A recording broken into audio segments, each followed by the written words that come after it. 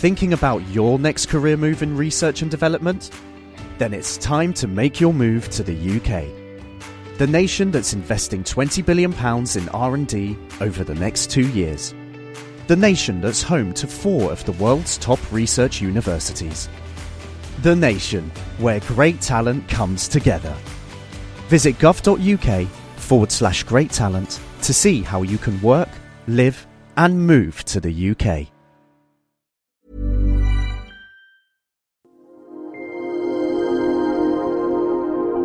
Stripping down science. The Naked Scientists.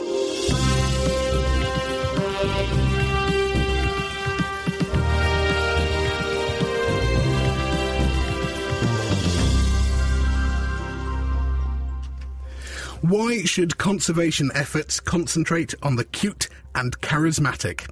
It's Sunday the 28th of October, and on today's Naked Scientists we will plead the conservation case for ugly animals, pathogens and even parasites. I'm Ben Valsler, and this week I'm joined by Helen Scales. Hello. Also this week we'll discover a bacterial cocktail that can see off C. diff and hear about the plight of British oysters. And we want to hear from you. What ugly animal do you think should be high on the preservation priority list? Get in touch with your ideas and your questions. You can tweet at Naked Scientists, join us at facebook.com/The Naked Scientists, or email chris@thenakedscientists.com. The Naked Scientists podcast is powered by UK Fast, the UK's best hosting provider. On the web at ukfast.co.uk.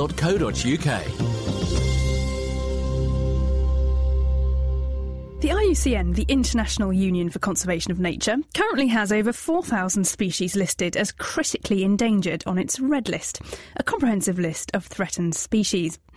This includes high-profile animals like the mountain gorilla and lots of different species of leopard, but also snails, worms, spiders and other less graceful animals.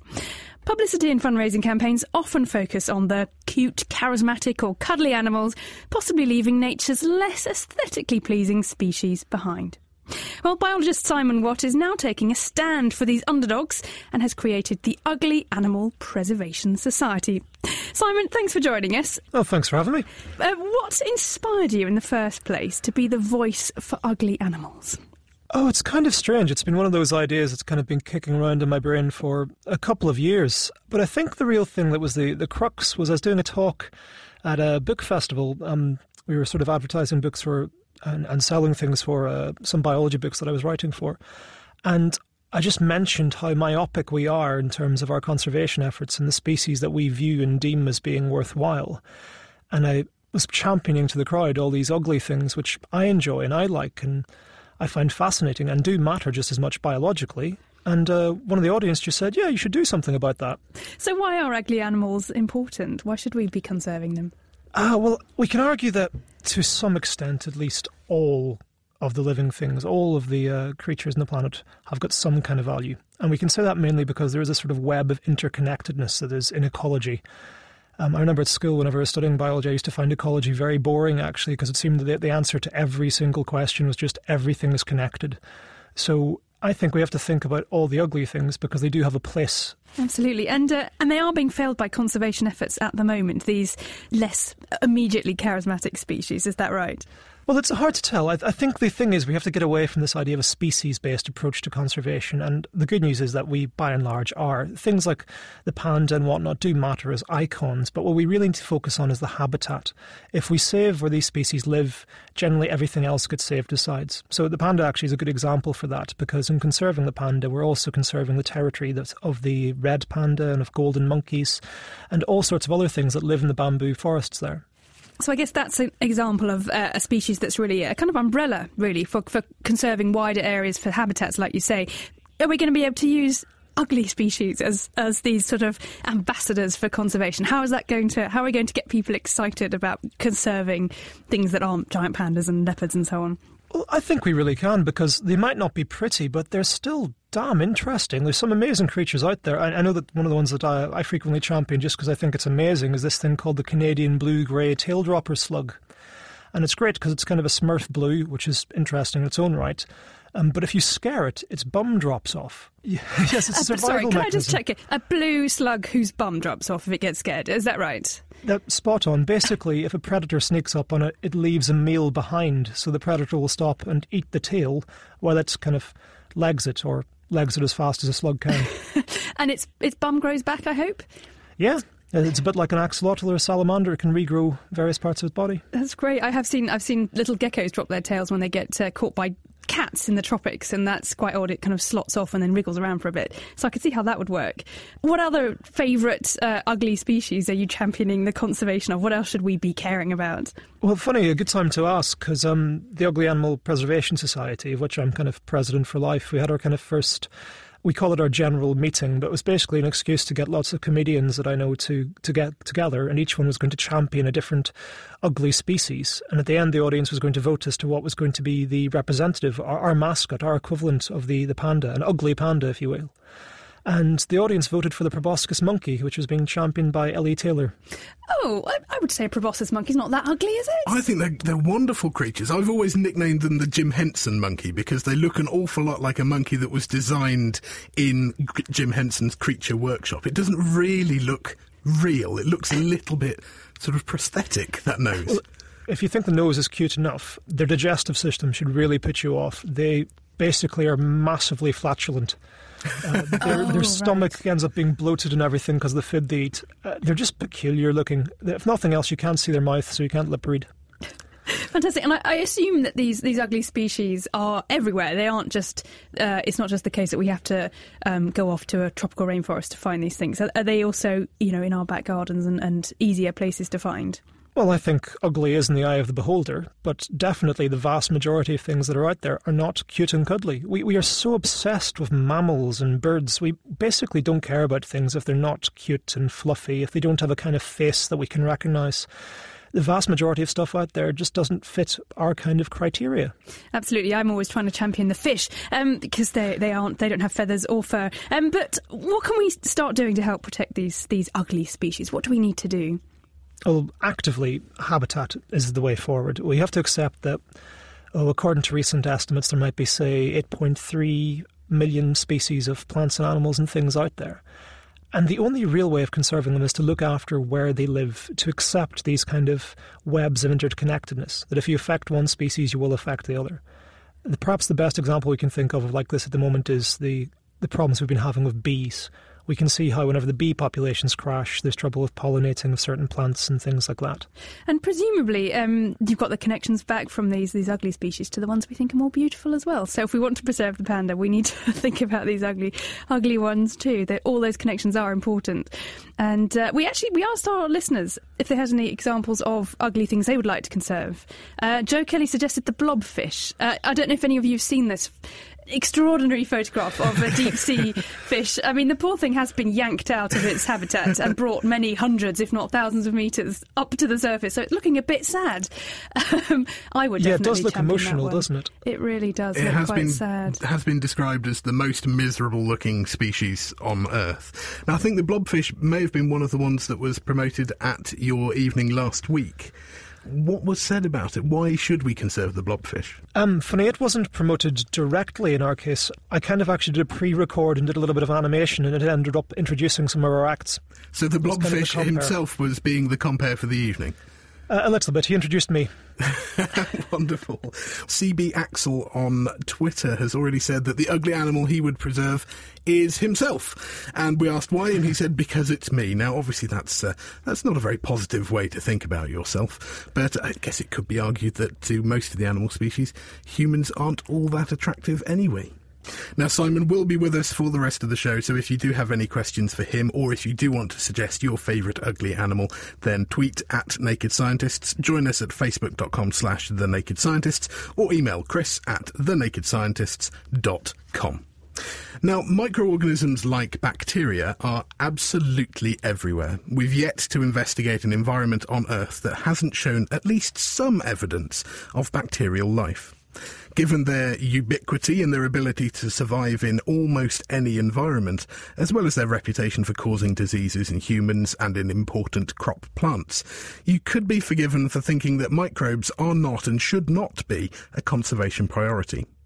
But that's not the case, according to Aberystwyth University researcher Gareth Griffith. He's calling for a global strategy on microbial conservation, and he joins us now. So, Gareth, microbes, are they really under threat? Well, there's certainly... we need to change the perception that they are everywhere, and all of them are everywhere, and therefore, by definition, they're unlikely to be sort of endangered or go extinct. That was a perception that held strongly for a long time in microbiology. Now, this was the strange idea that essentially all microbes exist everywhere, but the environment then just selects out the ones that succeed. That's not the case, you're saying? No, there's vast amounts of evidence now as we look more closely that is not the case, and most species that have been looked at show biogeographical distribution. So, with regard to conservation, what actually is the problem that we're facing? I think in the case of the microbes, it's the absence of any appreciation that they might face extinction to start with. We're starting at the very bottom here. So it's not that they're neglected, they're not even considered. I don't think the CBD has made any mention of bacteria or the archaea in terms of the fact that they might be threatened. I suppose I'd extended it just to point out that of all the domains of life and the kingdoms within the eukaryotes, that the ones we've focused our attention on are just the two kingdoms, the plants and the animals, and all the other ones need some attention. So they're not appearing on the red lists, they're obviously not becoming icons for animal preservation societies. How is this reflected in the actual scientific research? I mean, is there a body of mainstream conservation research into microbes that just isn't getting the promotion, or is the research not there in the first place? Well, some microbes are getting some attention. I'm a mycologist. That's my speciality within microbiology, and some fungi are attracting some conservation attention, but definitely second-class citizens relative to the plants. And so we know that some fungi actually play incredibly important roles in keeping plants alive. There are what's called mycorrhizal relationships between the roots and the fungi that live in the soil. Is this the sort of thing you are worried about losing if we fail to conserve microbes properly? Yes, the survival of many larger organisms is very likely dependent on the presence of certain microbes that help them function properly. So it isn't just a case of we need to conserve them for their own sake, but in fact there are various knock-on effects that we could have if we fail to put this effort in. Yes, I think we're learning an awful lot now. The fact that we can do this next-gen sequencing, this very high-throughput sequencing now, is revealing to us where these microbes are and also where they aren't. And also, for example, in human health, the fact that the gut microbes, the vast majority of gut microbes aren't pathogenic to us, and we're now building up a picture that the absence of a healthy gut community leads to ill health. And in fact, we'll be hearing a bit later on in the show about how a certain cocktail of gut microbes can help protect against C. diff, which is a very dangerous and risky infection. So does that mean that there's a sort of a genetic wealth of potential out there in the microbial community that we could be taking advantage of? Yeah, if you take it as a whole, the microbes are metabolically hugely diverse and can conduct many biochemical reactions that animals and plants can't conduct.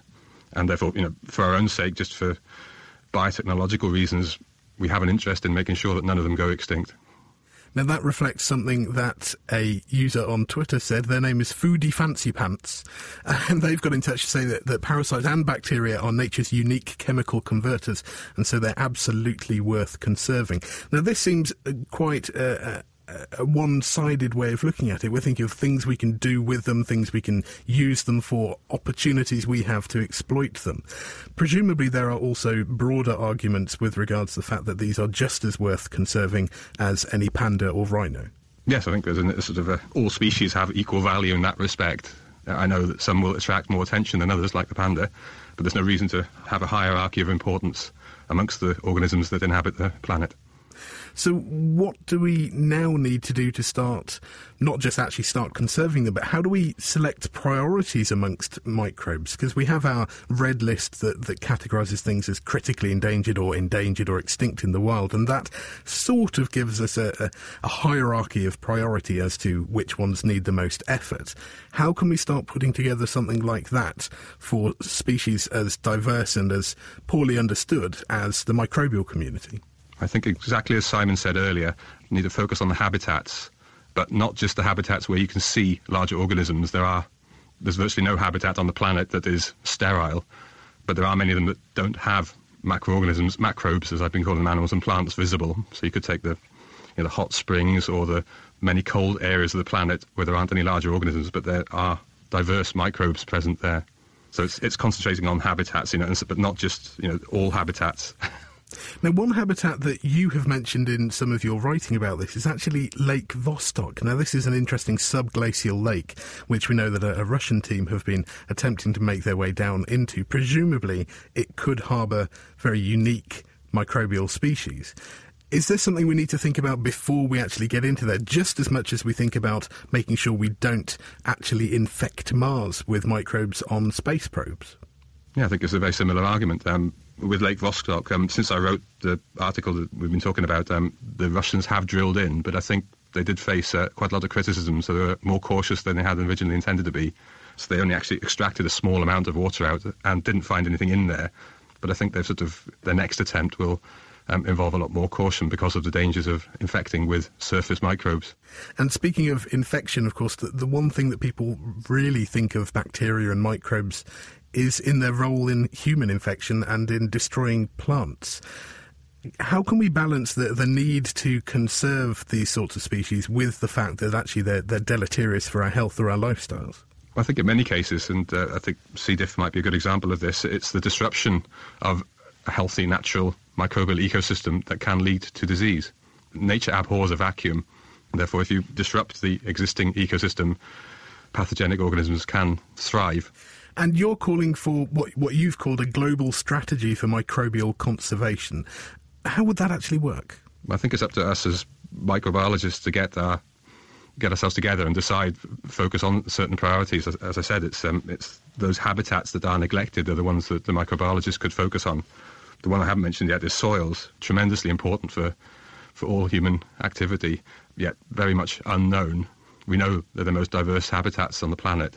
Even Leonardo da Vinci, 400 or 500 years ago, said that we knew more about the stellar constellations than the soil beneath our feet, and that is still true now. So there's clearly a need to try and conserve these habitats. What sorts of scientific techniques are we actually able to put to the task? We're very lucky to be benefiting from these advances in molecular biology, especially high-throughput sequencing, the ones that will shortly give the 1,000-pound human genome and so forth. These things can be applied to the study of microbial ecology as well. So we can just take samples of seawater and sequence all the organisms in them, metagenomic studies. So this allows us to see all of the different genes that are there, to work out all of the different species that might be hanging about, and that gives us a really good idea of where our priorities need to be put. Yes, yeah. Well, thank you very much, Gareth. That is Gareth Griffith from Aberystwyth University. And you're listening to The Naked Scientists. Still to come, we'll hear about the cocktail of gut bacteria that can fight back against infection with Clostridium difficile, or C. diff. And we'll return to our topic of ugly conservation to find out why we should preserve parasites. But first, faults in mitochondria, the so-called powerhouse of a cell, are the cause of a number of human disorders. Now, researchers in Oregon have demonstrated successful replacement of mitochondrial DNA in egg cells that then developed into healthy animals. Mitochondria are passed down from mother to child, and errors in mitochondrial DNA, which is also called mtDNA, can lead to a range of conditions including heart failure, muscle weakness and blindness. It's thought that these errors may affect as many as 1 in 200 children, but it seems that around 1 in 5,000 show evidence of disease at birth, and there are currently no cures and no treatments that do anything other than alleviate the symptoms and delay disease progression. So what can we do? Well, an ideal solution would be to try and avoid inheriting damaged mtDNA at all. And to this end, Masahito Tachibana from the Oregon Health and Science University and his colleagues have been researching ways to replace faulty mitochondria in human egg cells, which are also called oocytes, with healthy ones from a healthy donor. OK, so that sounds good. How are these researchers actually trying to do this? Well, at the moment, they are using donated human oocytes, egg cells, and they are extracting what's called the genomic DNA. Now, that's the general DNA that makes you unique. and they implant that into an egg that has healthy mitochondria but has had its own genomic DNA removed. So you're essentially shifting all of the DNA that makes you from one egg cell into another one. Those eggs are then fertilised by IVF, and they're allowed to form blastocysts, which are bundles of cells that could potentially go on to form a human embryo. Now, around half of these cells fertilised normally, and they then went on to produce a similar number of stem cells compared to control cells that hadn't had this DNA transplant but were fertilised in the same IVF process.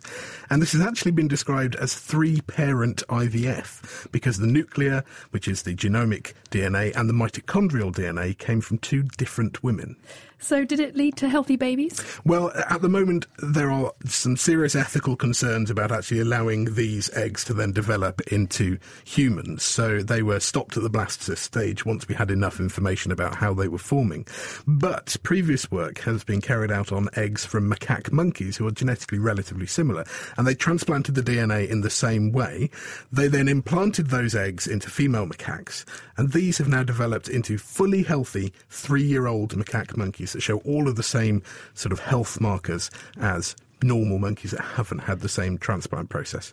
And so the researchers who wrote this in the journal Nature now call for more research into the safety and efficacy of this type of research so that hopefully we can move forward into clinical trials. Excellent. Well, I'm going to move to dung beetles. South African dung beetles, scuttling across scorching hot desert sands, use their dung balls not just as food, but also as a way to keep themselves cool. That's according to a new study from a research team led by Jochen Smolker from the University of California, Berkeley. And they've been watching dung beetles, they're also known as scarab beetles, as they roll balls of dung across 2 circular arenas that they drew in the sizzling sand at midday in the South African desert. Yes, this really is quite challenging work, I think they were doing in the desert in South Africa. Well, they published their results in the journal Current Biology, and what they found was that when they shaded the arena and kept the temperature below 50 degrees centigrade, the beetles crawled straight along without stopping. But at a higher temperature, the beetles periodically stopped and climbed on top of their dung balls, where they preened their front legs, perhaps licking fluids onto themselves to cool down by evaporation. And at progressively higher temperatures, the beetles climbed on top of their balls more frequently, until at 60 degrees centigrade, they spent 70% of their time standing on top of their balls. OK, so they're obviously doing this for a reason. I would have thought that climbing on top of the ball might get you further from the ground, but it leaves you just as exposed. You might think that actually hiding under it would be a better bet, because then you get some shade. So how does climbing on their balls help? It's fantastic. One of the reasons I really like this study is that after making this observation, the team then went out and did a series of experiments to try and unpick this, exactly what's going on. The first thing they did was they used thermal imaging cameras, and they found that while they're standing on the sand, the beetles' legs can get 10 degrees hotter, and then they cool down really quite quickly when they climb up on the ball. So they are cooling down when they climb up on the ball. The question then is why? Well, they tested whether getting hot feet was what caused the beetles to climb on their balls in the first place, and they did this by giving them little silicone booties, which insulated their feet against the hot sand. That sounds like quite a delicate operation, but they were obviously quite good at this. And when these boots were on, it reduced the number of times the beetles climbed up on their balls by 35%. So having cooler feet definitely stopped them from doing this. Then there are a couple of explanations that really get to the bottom of what's happening when they climb up on these balls. The first is that they actually have a platform to get them off the hot sand. It's the sand that's really hot. We see desert ants doing similar things because they climb up onto blades of grass to get away from the hot sand. We also think that the balls provide a heat sink because they're moist. They're made out of dung, and they cool down by evaporation to around about 31 degrees centigrade. And to test if cooler balls were better heat sinks, the team gave the beetles refrigerated and heated balls to push around. And basically, the beetles climbed on top of the hot balls, which were 40 degrees centigrade, 73% more often than the cool balls, which were 15 degrees centigrade. And what they think is happening is as the beetles, because they're pushing the balls, not pulling them, as they roll across the sand, it actually cools the sand down that they're about to step on. And they did show, in fact, that it cools the sand, the normal balls cool the sand down by a couple of degrees, which presumably is enough to help. So really it just seems that by carrying around their own personal cooling devices, it gives the dung beetles this advantage over other animals because it means they don't have to scurry off to try and find shelter when things get really hot. All it has to do is take a break from all the pushing and hop on top of its dung ball. So making tiny silicone shoes and refrigerating balls of dung, don't let anybody ever tell you that science isn't a glamorous career choice. Thank you very much, Helen. Now, Clostridium difficile, or C. diff, is a potentially lethal and often hospital-acquired infection of the gut that causes bloating, diarrhoea and abdominal pain. One strain, called O27, is particularly aggressive and has caused 50,000 cases and 5,000 deaths in recent years in the UK alone. It's often associated with a disruption of the bacteria that normally live in the gut, called the gut microbiota, so it can be a big problem when people are treated with broad-spectrum antibiotics. Now, new research at the Sanger Institute in Cambridge, the University of Aberdeen and the London School of Hygiene and Tropical Medicine has identified a cocktail of bacteria which, when fed to infected mice, clears out the C. diff. Brendan Wren from the London School of Hygiene and Tropical Medicine is involved in the project and he joins us now. Brendan, thank you ever so much for joining us. So what really is the problem with C. diff? It's a very unusual infection in the sense that antibiotics, which we all rely on, actually ends up exacerbating the disease. So when patients are given antibiotics, it kills the good bacteria as well as the bad bacteria, and it disturbs the gut microbial balance. In other words, the antibiotics are indiscriminate, and under these conditions, the bacterium Clostridium difficile takes over, it produces toxins, and as you mentioned, it can cause death and severe diarrhoea. So how do we treat it? There are some antibiotics that can be used, but these, again, do disturb the microflora. And under these conditions, patients can become more and more ill and they can have multiple relapses. So it's quite a desperate chronic disease to the extent where in some countries people have attempted to replace the microflora with bacteria from the faeces of a patient or a near relative. So this fecal transplantation has been used fairly successfully in many cases to restore the microflora and overcome Clostridium difficile infection. Now, fecal transplant, the very idea of it has got quite a lot of yuck factor associated with it. Was this what inspired you to look for this particular cocktail of bacteria that you found? Well, the colleagues at the Sanger Institute have done exactly that, but the important part of the study is that they've mimicked the human disease in mice, and that's allowed them to follow the disease and follow the populations of the bacteria in the gut using the new 16S sequencing methods. And this allowed them to know the relative proportions of all the very complex bacteria that are there. And sure enough, when antibiotics are taken, Clostridium difficile does take over the gut, and they were able to monitor which bacteria became available as the mice recovered, and ended up choosing a collection of 6 specific bacteria that allowed that could be used as a cocktail as a form of bacteria therapy. So now we have a more rational approach as to restoring the gut microflora rather than using fecal transplantation. It certainly gets over some of the yuck factor, doesn't it? What bacteria were these? Were these things we already knew about, or is there something actually new to science here? Most of them are quite obscure, and 3 of them were actually quite novel, and they've been fully sequenced now and can study them in far more detail. So 3 of them were completely novel, and I'm sure that there may well be other bacteria out there that might be quite useful in a cocktail to help get back to restore the normal microflora. Now, is it something in particular about these bacteria that you think is performing the role, or would it really work with any cocktail that's the right balance of bacteria? I think it's only some bacteria would allow this for various reasons. It's to do with competition for food and to there are many different factors, but not any old bacteria would be capable of doing this. So it's a form of probiotics, but it's a more rational approach. And we still have a lot to do to really understand why these in particular are good, and I'm sure there are probably some others out there as well. So what's going to be the next step? Presumably we can't just use the same bacteria because these are from mice, but can we apply the same sorts of techniques to looking at the human gut microbiota and trying to work out if there are key microbes that we can then, as you said, put into a probiotic that we then use to treat C. diff? Yes, that's what we're doing currently for a new MRC £3 million grant, and we're looking at patients who come into hospital before, after, during infection and during reinfection. And using the new sequencing techniques, we will follow all the bacteria that are in their guts and work out an ideal combination that would allow rational bacteria therapy. Now, they say that your gut microbiota is as unique to you as your fingerprint. Does this mean that actually we'll have to work out a new cocktail for each person, or in the mice, did you find that actually there were these core bacteria that worked for every mouse you tested? At the moment, it did seem to work for most mice, but again, we won't know what happen in humans. But there are some general species that we have great hope for.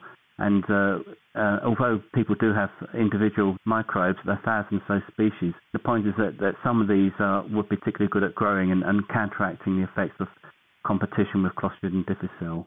Fantastic. Well, thank you ever so much, Brendan. And you can find a paper about this work by Trevor Lawley et al. That was published in the journal PLOS Pathogens this week. And now, changes in the Gulf Stream over the last 5,000 years are destabilising trapped methane over at least 10,000 square kilometres of the US eastern margin. And if this were to be released, it could cause abrupt climate changes, and this is according to research published in the journal Nature. But methane is a gas, so how does that actually get trapped underwater? Well, it's actually trapped in something called methane hydrate, which is a solid form of ice and methane. It's stable at high pressures and low temperatures, so perfect for existing within the first few hundred metres of marine sediment. And that's in a region known as the Gas Hydrate Stability Zone, or GHSZ. They actually represent one of the largest reservoirs of organic carbon on Earth, and sudden release of this methane hydrate has been linked to past global climate changes such as the Paleocene-Eocene thermal maximum. Another concern is that melting gas hydrates have also been implicated in continental slope failures that can cause underwater landslides. Sounds quite scary. And if that's all melting and releasing the methane, we've got a real problem on our hands. How can we tell that that's what's going on? Well, in order to investigate the stability of the methane hydrates along the American continental shelf, researchers Benjamin Frampus and Matthew Hornback at the Southern Methodist University in Dallas, Texas, combined seismic data that showed the depth of the GHSZ with thermal models of the ocean. And they found that the stable zone is actually considerably deeper than predicted from models based on current ocean temperatures, and they're suggesting that that shows that there is some melting occurring in the sub-seabed. Their results actually suggest that today's warmer temperatures are destabilising up to 2.5 gigatons of methane hydrate, and that's just in this one region. And what's causing that? They looked at all sorts of different scenarios, and they conclude that the most likely explanation is a change in either the temperature or the exact location of the Gulf Stream. That's the warm current that flows across the Atlantic. Absolutely. And is that having any noticeable effects?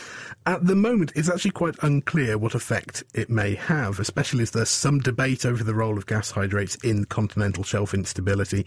And the predictions are that it could take as much as 5,000 years for this methane to actually escape into the atmosphere. However, the new research does highlight the importance of understanding these methane hydrates, and it points us towards new methods to research other important sites of methane storage where we know conditions are definitely changing rapidly. And the Arctic is a fantastic example of that. There's loads of this stored under there, and if we can apply the same seismic records and thermal modelling, then we really could understand a lot more about it. Excellent. I mean, I guess we do focus a lot on CO2, but it's lots of other gases and things going on in the atmosphere that have effects on the climate and that we really should be paying attention to. Yes, methane is very much something we should be worried about. It does break down in the atmosphere relatively quickly, but it breaks down into CO2, so it is a carbon source. Now, also this week, a conference at St Catherine's College here in Cambridge hoped to shed some light on the plight of British oyster beds. Despite being a very long way from the coast, oysters were once a very important trade here in Cambridge, especially at the Stourbridge Fair. And if you dredge the River Cam, you actually find lots of old oyster shells that are worn smooth by the passage of time and water. But as well as being an important commercial species, oysters played an important ecological role. And to find out more about British oysters, I met Dr. Feline Zu-Ermgessen on the banks of the Cam. Native oysters used to be a really dominant ecosystem in coastal waters all around the temperate climate of the world, actually, so in the US and around Europe. But in the mid-1800s, they suffered enormous overfishing and overexploitation just through huge demand and the increase in technology associated with that fishery. So they went through a huge population crash. So really, they're just a fraction of their former populations, and fundamentally that habitat has disappeared from many of our coasts. What are the threats that the oyster beds are facing? Is it purely overfishing, or are there invasive species, disease, those sorts of problems as well? The beds have suffered from overexploitation, but the peak exploitation was really towards the end of the 1800s.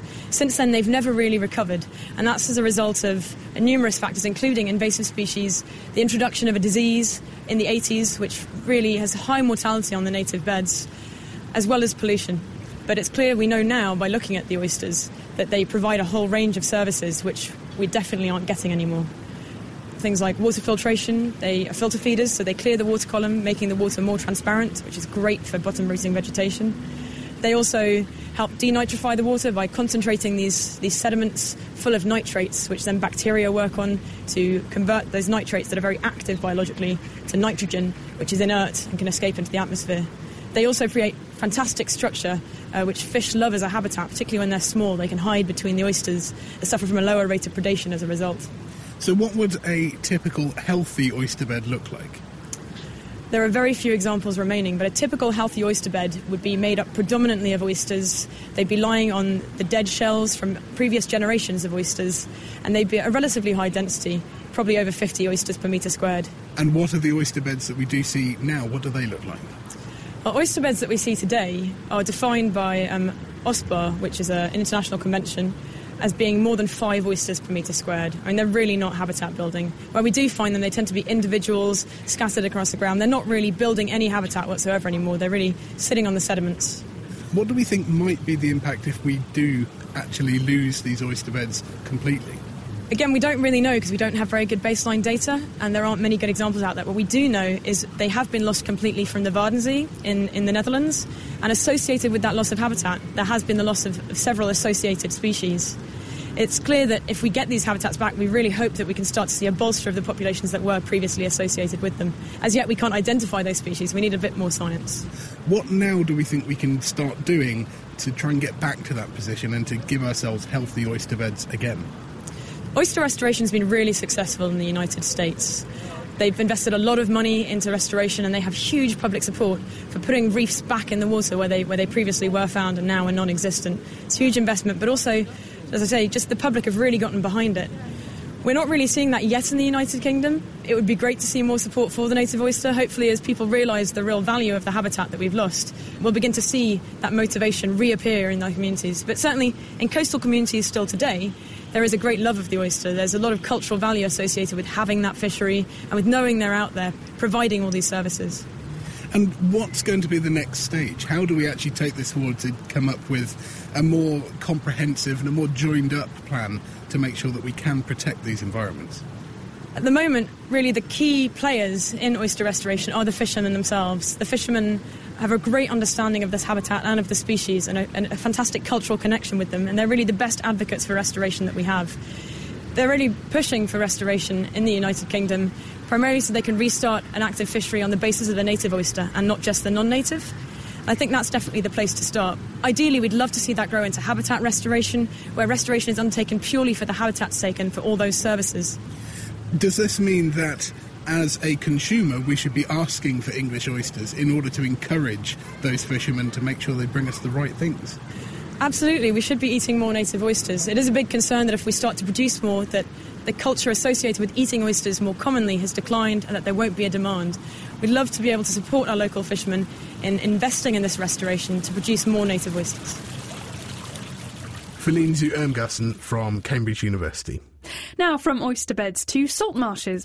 One of Britain's most unusual landscapes can be found along its coastline. Salt marshes are home to unique species of plants, provide breeding grounds for birds and act as natural flood defences. Over the years, many salt marshes have been lost to agriculture or reclaimed for development, but now there are several major projects underway to restore areas of coastline back to their natural state. However, as Planet Earth podcast presenter Richard Hollingham has been finding out in North Norfolk, a new study has found restoring salt marshes is extremely difficult. I'm looking out across a vast salt marsh. There are channels of water, rather a lot of mud, tufts of vegetation, patches of brown and green, the odd yellow flower poking through. Just beyond the horizon there should be the sea. There's a wind farm offshore in the distance. This is Stiffkey, a salt marsh almost exactly midway along the North Norfolk coast. And with me is Alistair Grant from the University of East Anglia. Salt marsh is covered with terrestrial plants, but several times a month the salt marsh will be covered by seawater, so the terrestrial plants that live here have to be able to cope with full-strength seawater. Almost no plants can do that. So we're dealing with unique biodiversity, plants that only live on salt marshes and aren't found anywhere else. Now, you've been looking at projects to recreate salt marsh. That's right. There used to be huge areas of salt marsh around the UK.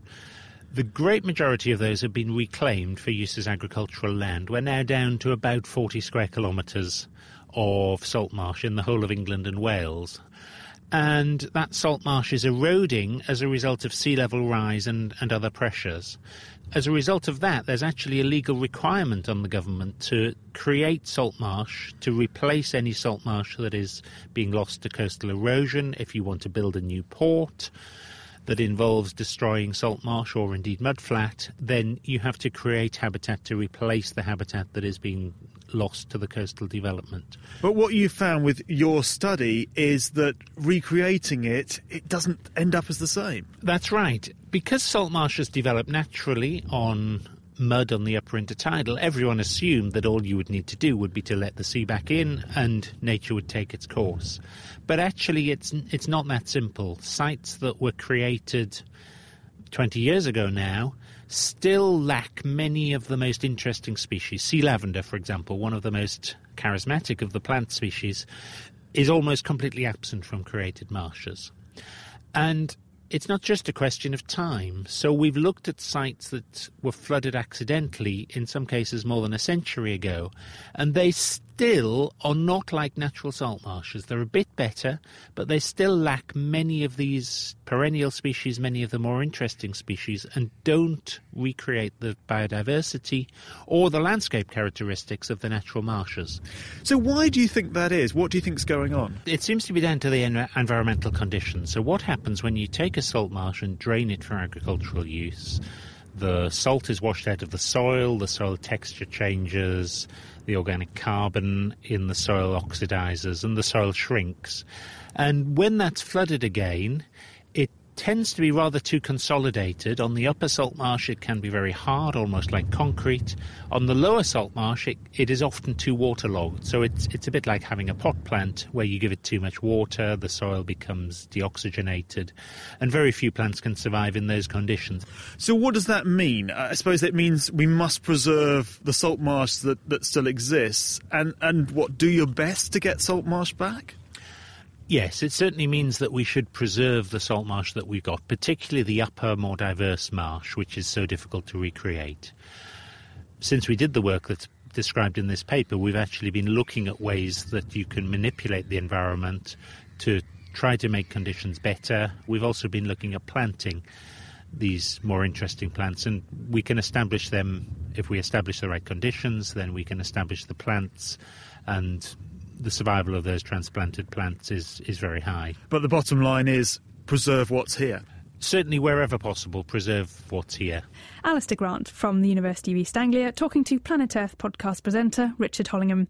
You can download the latest Planet Earth podcast from our website at thenakedscientist.com/Planet Earth. Bringing the facts to bear.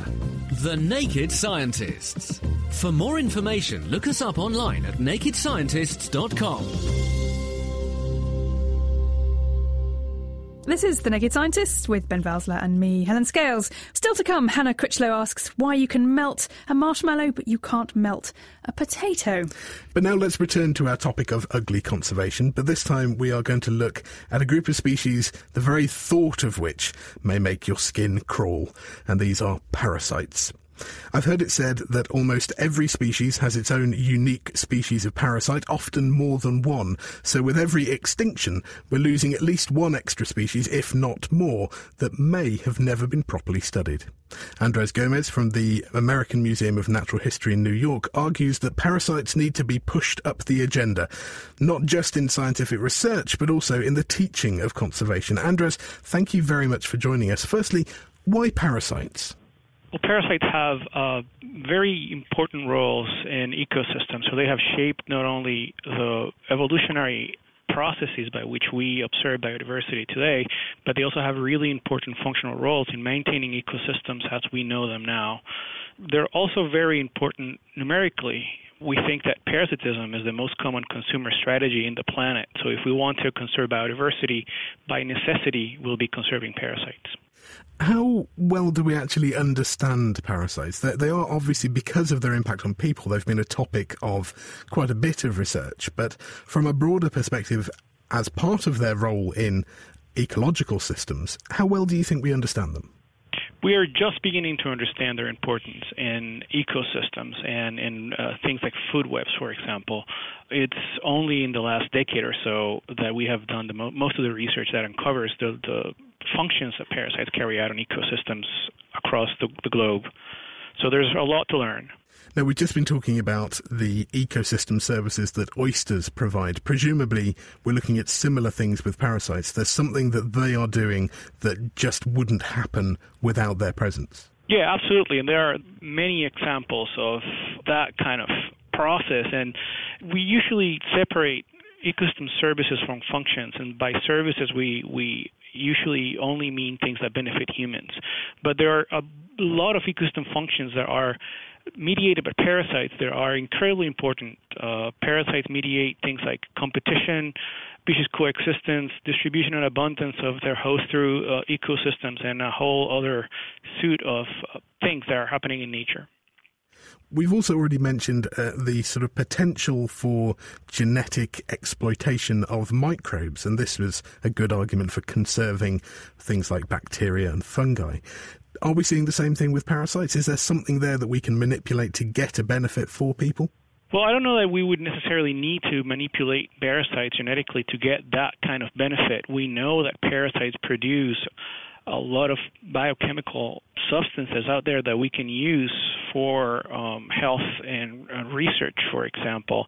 We know that parasites are engaging their hosts' immune systems in very complex ways, and by learning about parasites, we can learn about our own physiology and anatomy. We also know that parasites, for example, are doing things like absorbing heavy metals that they find in circulation in their host. So as much as they're hurting their host in one way or another, they could also be providing benefits to the host in some other ways.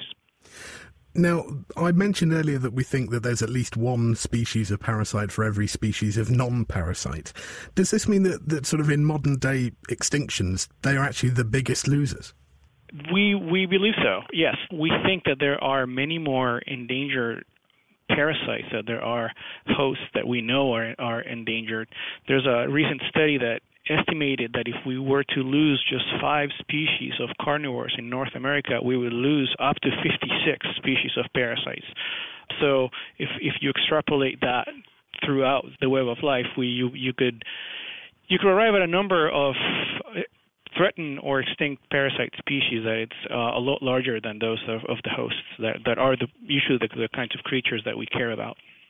Now, presumably, parasites face all of the same threats that their hosts face. So, looking at rhinos, for example, if there are habitat loss, that means that rhinos can't survive. That obviously immediately impacts on the parasites themselves. Are there other risks and other pressures that parasites are facing that we aren't considering as part of conserving the larger animals? Well, parasites are interesting because they are, one of the few types of creatures out there for which we have dedicated extermination plans. Invasive species being probably the only other one. So when we carry out eradication efforts for parasites for good reasons, because they definitely cause human suffering and losses for economic development and so forth, we may be affecting the survival of other related parasite species that we're not the target of the eradication effort, for example. And there are other things that are happening, global processes like climate change, that may benefit some parasites but may definitely hurt others. Then there's one other thing about parasites that's critical, and that is that we know that parasites will co-decline with their host. So as you lose the host, population of the host declines, so will parasites. But the parasites will go extinct well before the hosts go extinct. They need a threshold host population to maintain an efficient transmission level. So we can have the situation in which the host's still around, but the parasites have gone already. So what do we now need to start doing in order to tackle this? Well, we need to do several things. One of them is we need to increase our research into parasites. We need to know what parasites are there and in what kinds of conditions. We need to know how they're transmitted and when their ecological dynamics. If we don't know that, we can hardly develop a strategic plan to conserve them. We also need to educate biologists into the importance of parasites in ecosystems and through evolutionary time. And I think that we also need to do more things like what you're doing right now, and that is, making a case in the public that parasites are interesting and they're charismatic in themselves, and that we probably wouldn't know biodiversity as we know it today without parasites. Thank you very much. And again, we do have to get over that yuck factor, I think, in order to really work out how important these species are to us. Thank you ever so much, Andres. That's Andres Gomes from the American Museum of Natural History. This is The Naked Scientist with Ben Basler and me, Helen Scales. Now, today we are joined by Simon Watt from the Ugly Animal Preservation Society, Gareth Griffith from Aberystwyth University, and Andres Gomes from the American Museum of Natural History. You've been sending in your questions and comments on Facebook. Dirk Dombrinsky suggests that we should definitely conserve everything that we can because mankind is responsible for the biggest loss of species on Earth. And we don't know yet what will be required to ensure our survival in the future, and thus we should be having a maximum of reserves with the gene pool enabled to react to collapsing ecosystems. Gareth, I wonder if you might have some comments that reflect on that. It certainly seems that bacteria are likely to be a good source for interesting genes. Yeah, well, I think the coming approach now with this capacity to sequence at huge levels is to just do all the DNA in the habitat, and whilst you can also see what organisms are there, you also are looking at individual genes and pathways. That's going to explore huge biotechnological potential. So it's not just looking at interesting DNA, but actually how all of these fit together. Also the epigenetic factors, the things that control the expression of different genes. Yes, there's a fair bit of work to do having done that as well, because you've got to put them together into sort of genome sequences and work out how you have the genetic pathways, that these novel pathways work. But there is huge scope there. I think it's going to be quite transformative of our knowledge of the processes that happen in these natural ecosystems.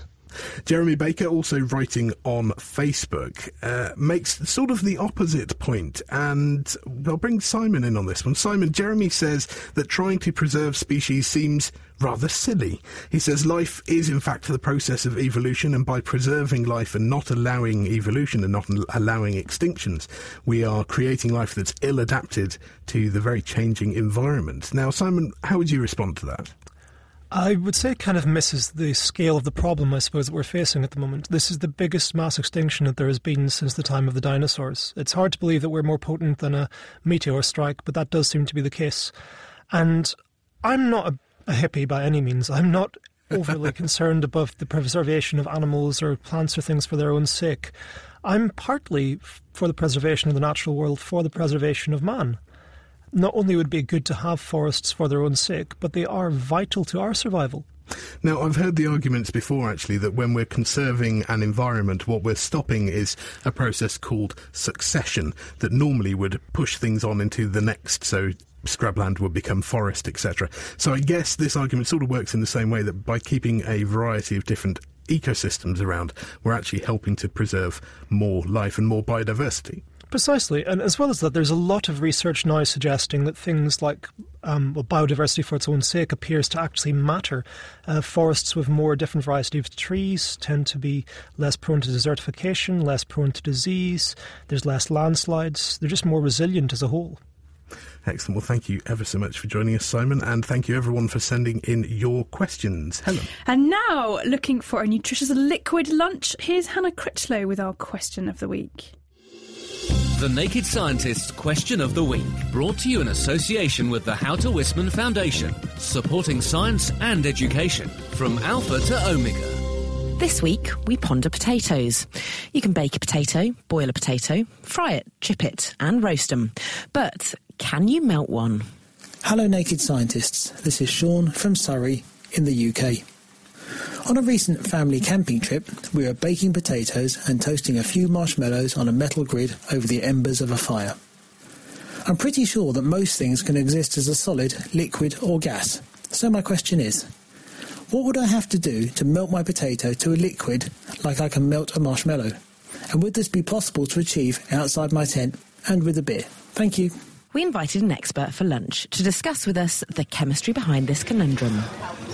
I'm Dr. Peter Wathers from the Department of Chemistry, and I'm currently sitting in a cafe enjoying my last little mouthful of jacket potato here. Very good. So, why don't potatoes melt? Well, this is actually quite a tricky answer, but it depends on the complexity of what we're trying to melt. The things that generally will melt, and reversely, so if you cool them down again, it might form the solid again, would be very simple substances. So certainly, if everyone knows that mercury is already a liquid, okay, if you cool it down, you'll get a solid again. You keep doing that forever. It'll just reverse between solid, liquid and solid as you warm it and cool it. But if you get more complicated things, there are other possibilities. Things can start to change, start to break down. Molecules can actually decompose. And this is what's going to happen. So if we think about sugar, this is a more complicated structure. It's made up of 3 different types of atoms. We've got carbon, hydrogen and oxygen. And if we warm this up, well, we can get liquid sugar. We can melt the sugar, and this is where the molecules are all moving around still in their sugar forms. But if you heat that up too much, again, different parts of the sugar molecules might start to interact with each other and form new chemical compounds. You can boil off water, and you're going to be left with this sort of black, gooey mess, which is carbon. Now, when you come to a potato, it's even more complicated. You haven't got one type of substance there. You've got a complete array of all sorts of complexity. You've got water in there, you've got starches in there, you've got sugars in there, you've got fats in there. All these ones can start interacting with each other. You're not just going to end up with one liquid mess of all of those. They're going to start interacting at much lower temperatures, recombining, giving out water vapour and decomposing what's left into this sort of black, gooey carbon mess. And that's what you end up with your burnt potato. So, due to the chemical complexity of the simple starchy spud, it can't melt. Instead, cooking causes the constituent molecules in the potato to interact, evaporate and decompose, and at really high temperatures form just black carbon. Marshmallow, on the other hand, is made of simpler, smaller molecules, including refined sugars, which, if we carefully heat at low temperatures, we can melt the inside and keep the sugars intact. Krul, 1969, Evan A.U. and Clifford K. agree on the forum, and Zach Zeus adds it would be cool to turn a potato into instant mash, though. Now, going from spuds to drugs, with a question just in from Aru Hutterman in Helsinki, Finland. How come some fungi have evolved to produce substances that are hallucinogenic like psilocybin?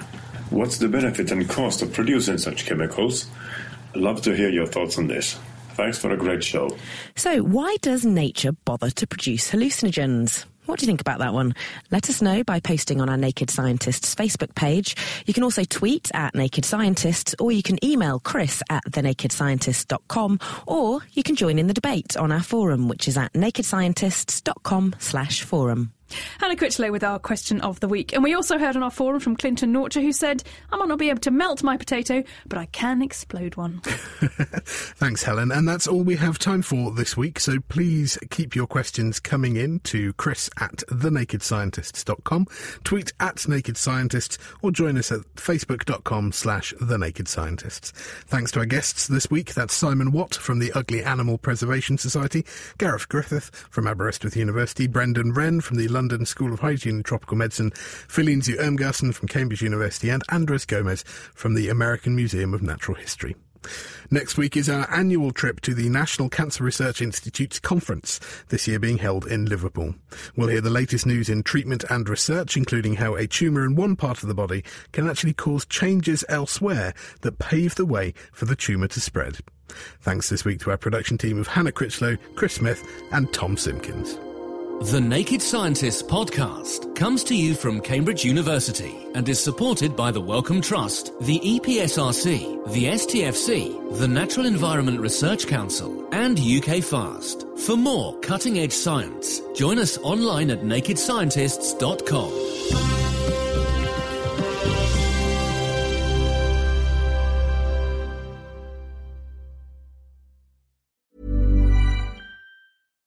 Thinking about your next career move in research and development?